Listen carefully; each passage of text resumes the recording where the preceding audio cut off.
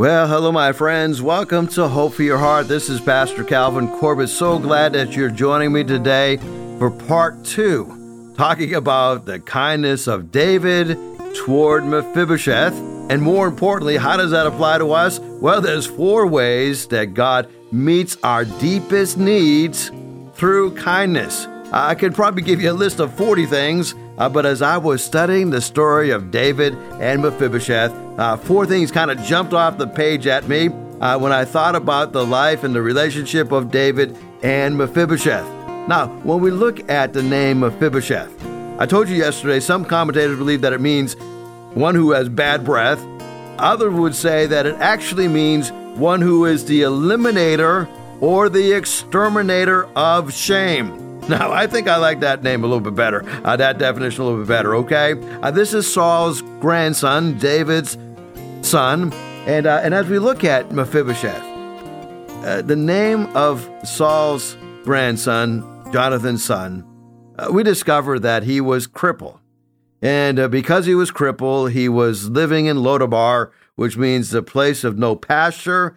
Some would say it's the place of no hope because you can't grow anything there. And if you can't grow anything there, there's no hope you can have anything to eat. It was a desolate place, kind of matching probably how Mephibosheth felt about his lot in life. When we look at kindness, I told you I wanted to begin the broadcast today with how we can share the gospel. And we're living in a day and age where a lot of people wrongly think nobody is interested in the gospel. Nobody's interested in our faith. Nobody wants to go to church anymore. Nobody wants to be connected with the family of God anymore. We feel like we're in a very anti-Christian culture, and it's a postmodern day, a era that we're living in. But I want you to know, people are still getting saved. The kingdom of God is bigger today than it was yesterday. It'll be even bigger tomorrow. People are constantly being added to the kingdom of God. So in the last 72 hours, I have had the privilege of leading 3 people to a saving knowledge of Christ. The first one was on Sunday. We do 2 services. We do a 9 o'clock and a 10:45 service. And as is my custom, I always like to talk to the members of our congregation in between services. I like to greet them as they're coming in, especially our first-time guests as they come. And if you come to visit Hickory Ridge Community Church, I will make it my point to personally meet you. And our greeters do an amazing job. They always make sure that the guests somehow get connected with me because I love talking to people who are new to our church. I love to hear your story of how the Lord's working in your life and how the Lord brought you to our community. And I just love hanging out with people. I guess you could say that's kind of my spiritual gift, just hanging out, right? Just talking to people and hanging out with people. And that's why I'm usually one of the first people to get to church and usually the last one to leave because I just love hanging out with God's people. And so this particular Sunday, last Sunday, in between our services, a man came in and he caught my eye and he says, I need to talk to you. I didn't know who this guy was. And I was talking to several other people. I said, can you give me just a moment? And I finished talking up with the people I was talking with. And I struck up a conversation with him. Well, I knew his dad. His dad had brought him to church Sunday. And I could tell by looking in his eyes that he was under duress, carrying a burden. And I said, what's happening in your life? I got his name. I introduced myself. And I says, what is it that is weighing you down? He began to share his story. And I said, it sounds like to me that you are a perfect candidate for a relationship with Jesus Christ. And I want to share with you just a couple of things. And, sharing the gospel doesn't have to be a weird or an awkward thing. It's just carrying on a conversation with people.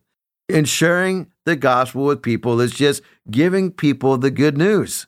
It's not giving the people the condemnation. It's giving them the good news.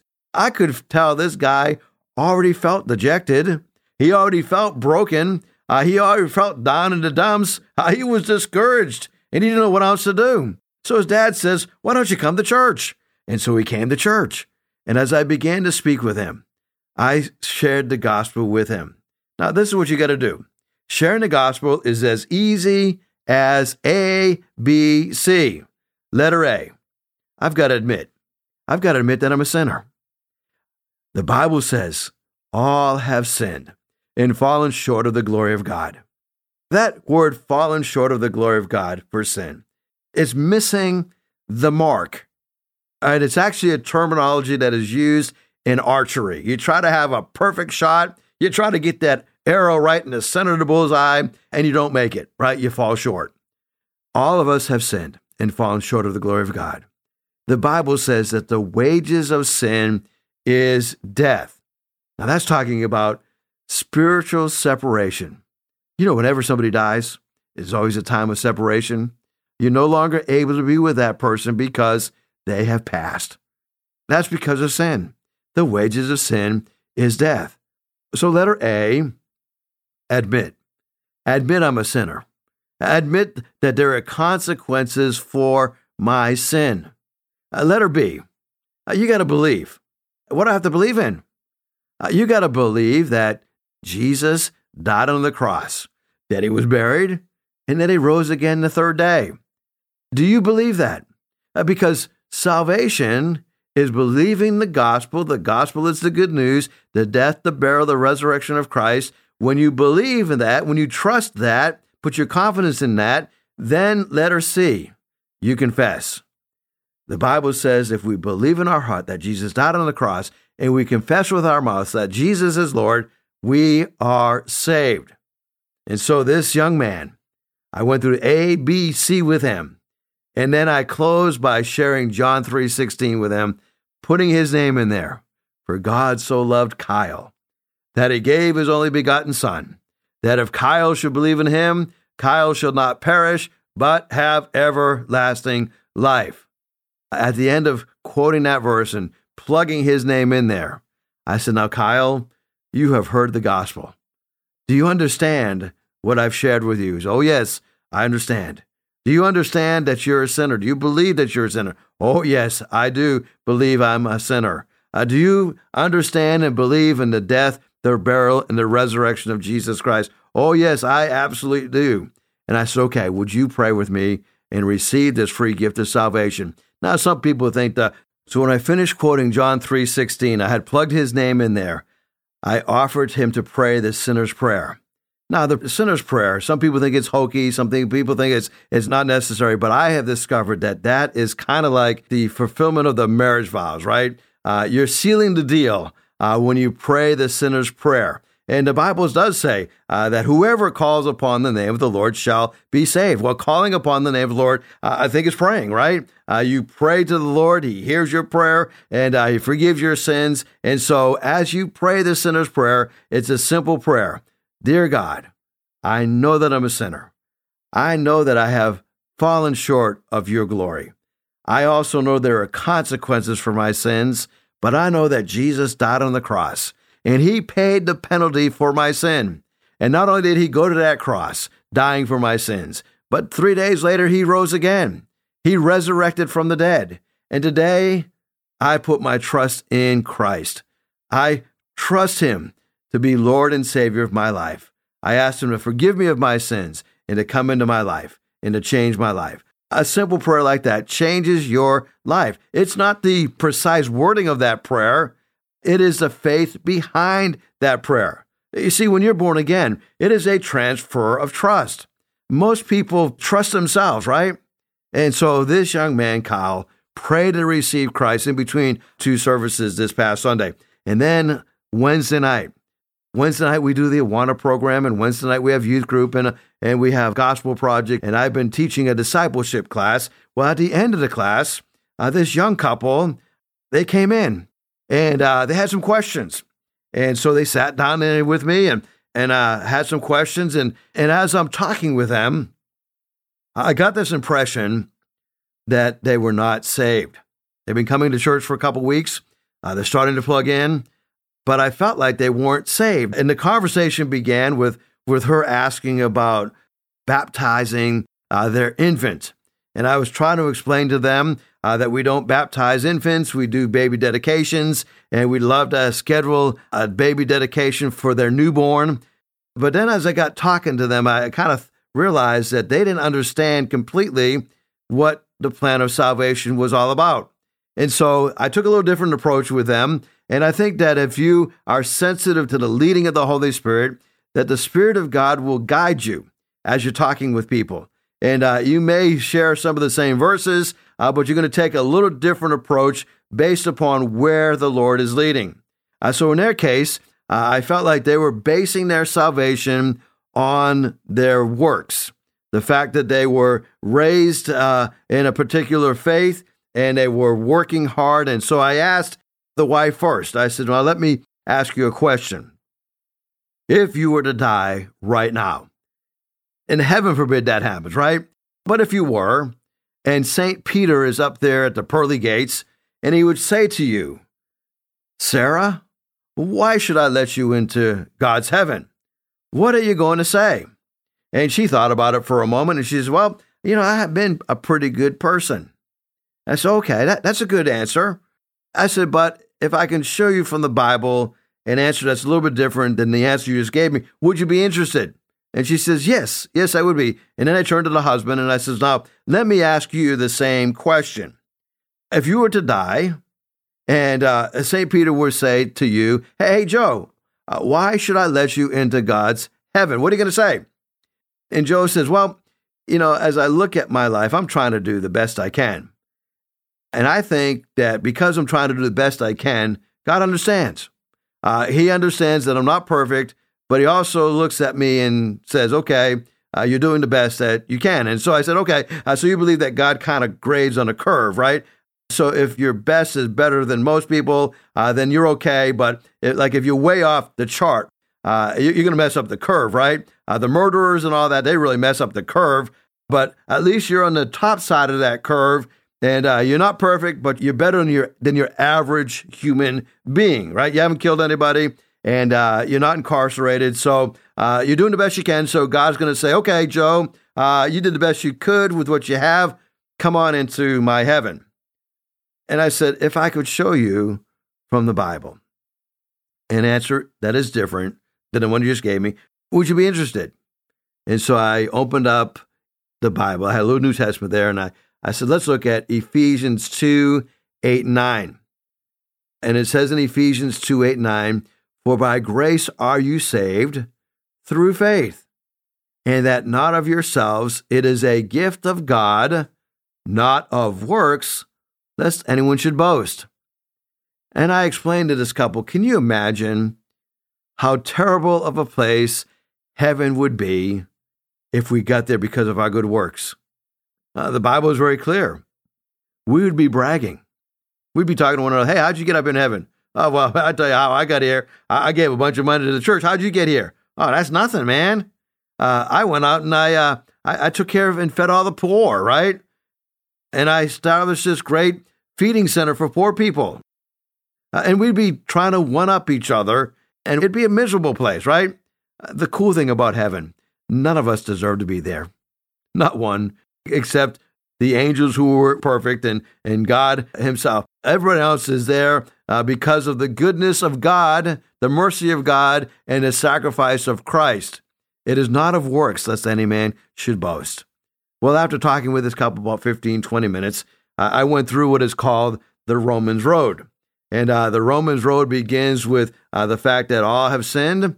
And then the Romans Road continues on that God commended his love toward us, and that while we were sinners, Christ died for us. And then you go to Romans 10:9 and 10, that if we believe in our heart that God hath raised him from the dead and confess with our mouth that Jesus is Lord, we shall be saved.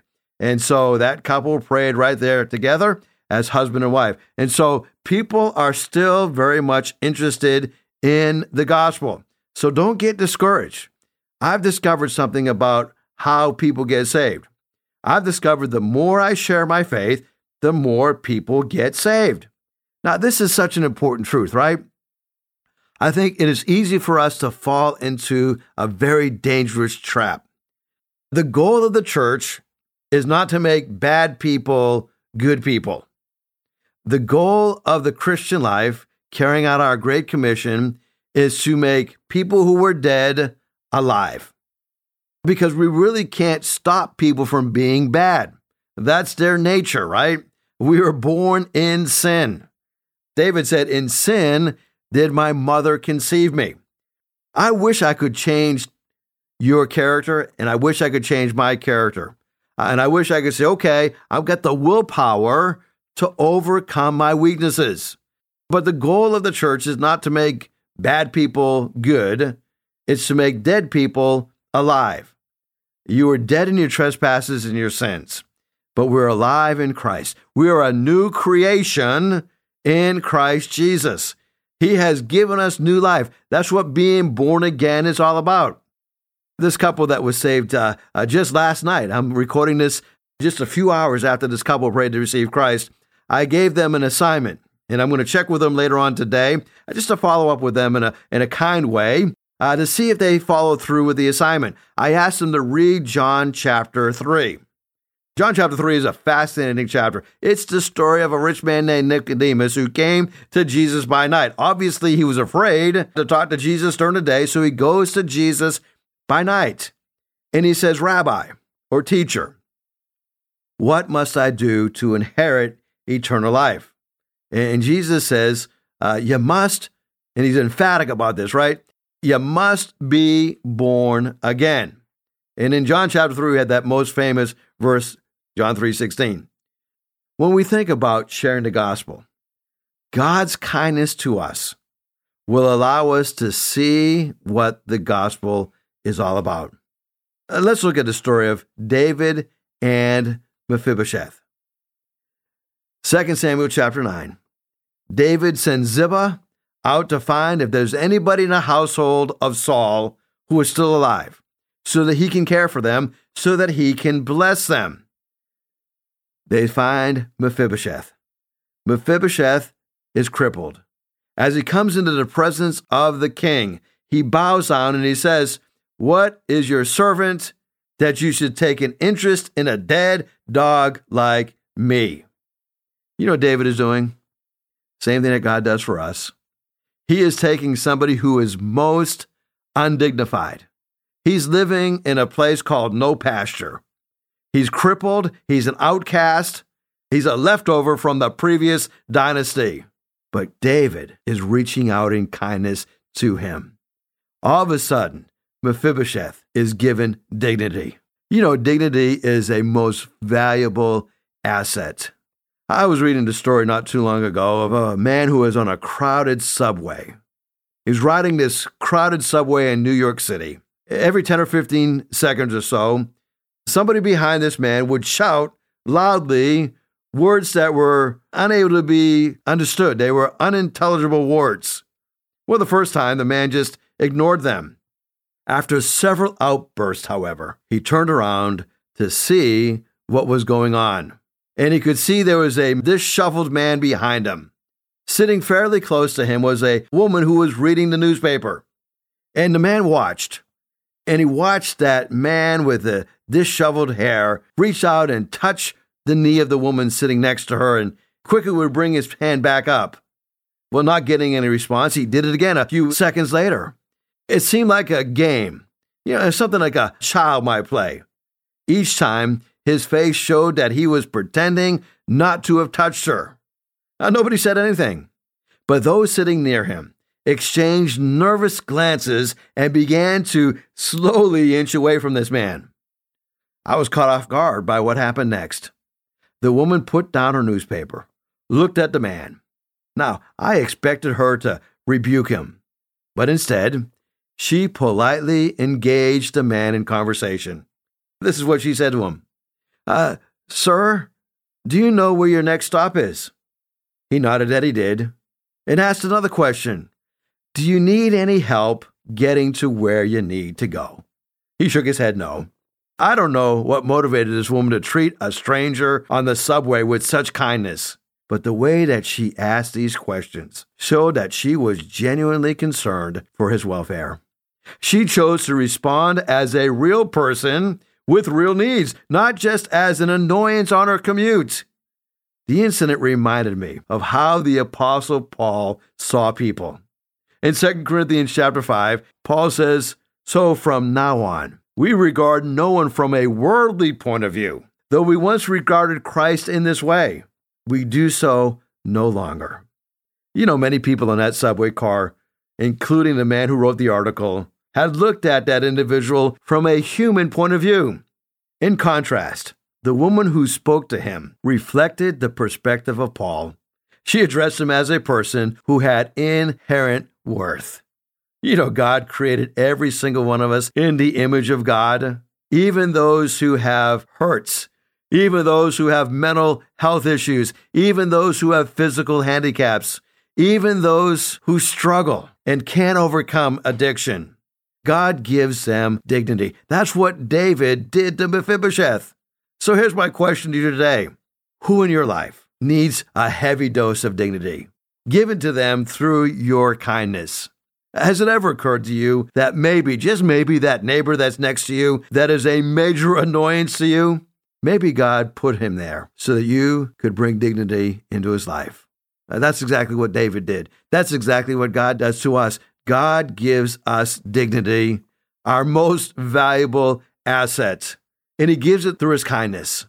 There's another thing that we see that God does through kindness. Through his kindness, he gives us his acceptance. You know, acceptance is a most wonderful feeling. David, in one magnificent gesture of kindness, reached out to Mephibosheth and restored him to an exalted position with just one short little sentence. And here it is.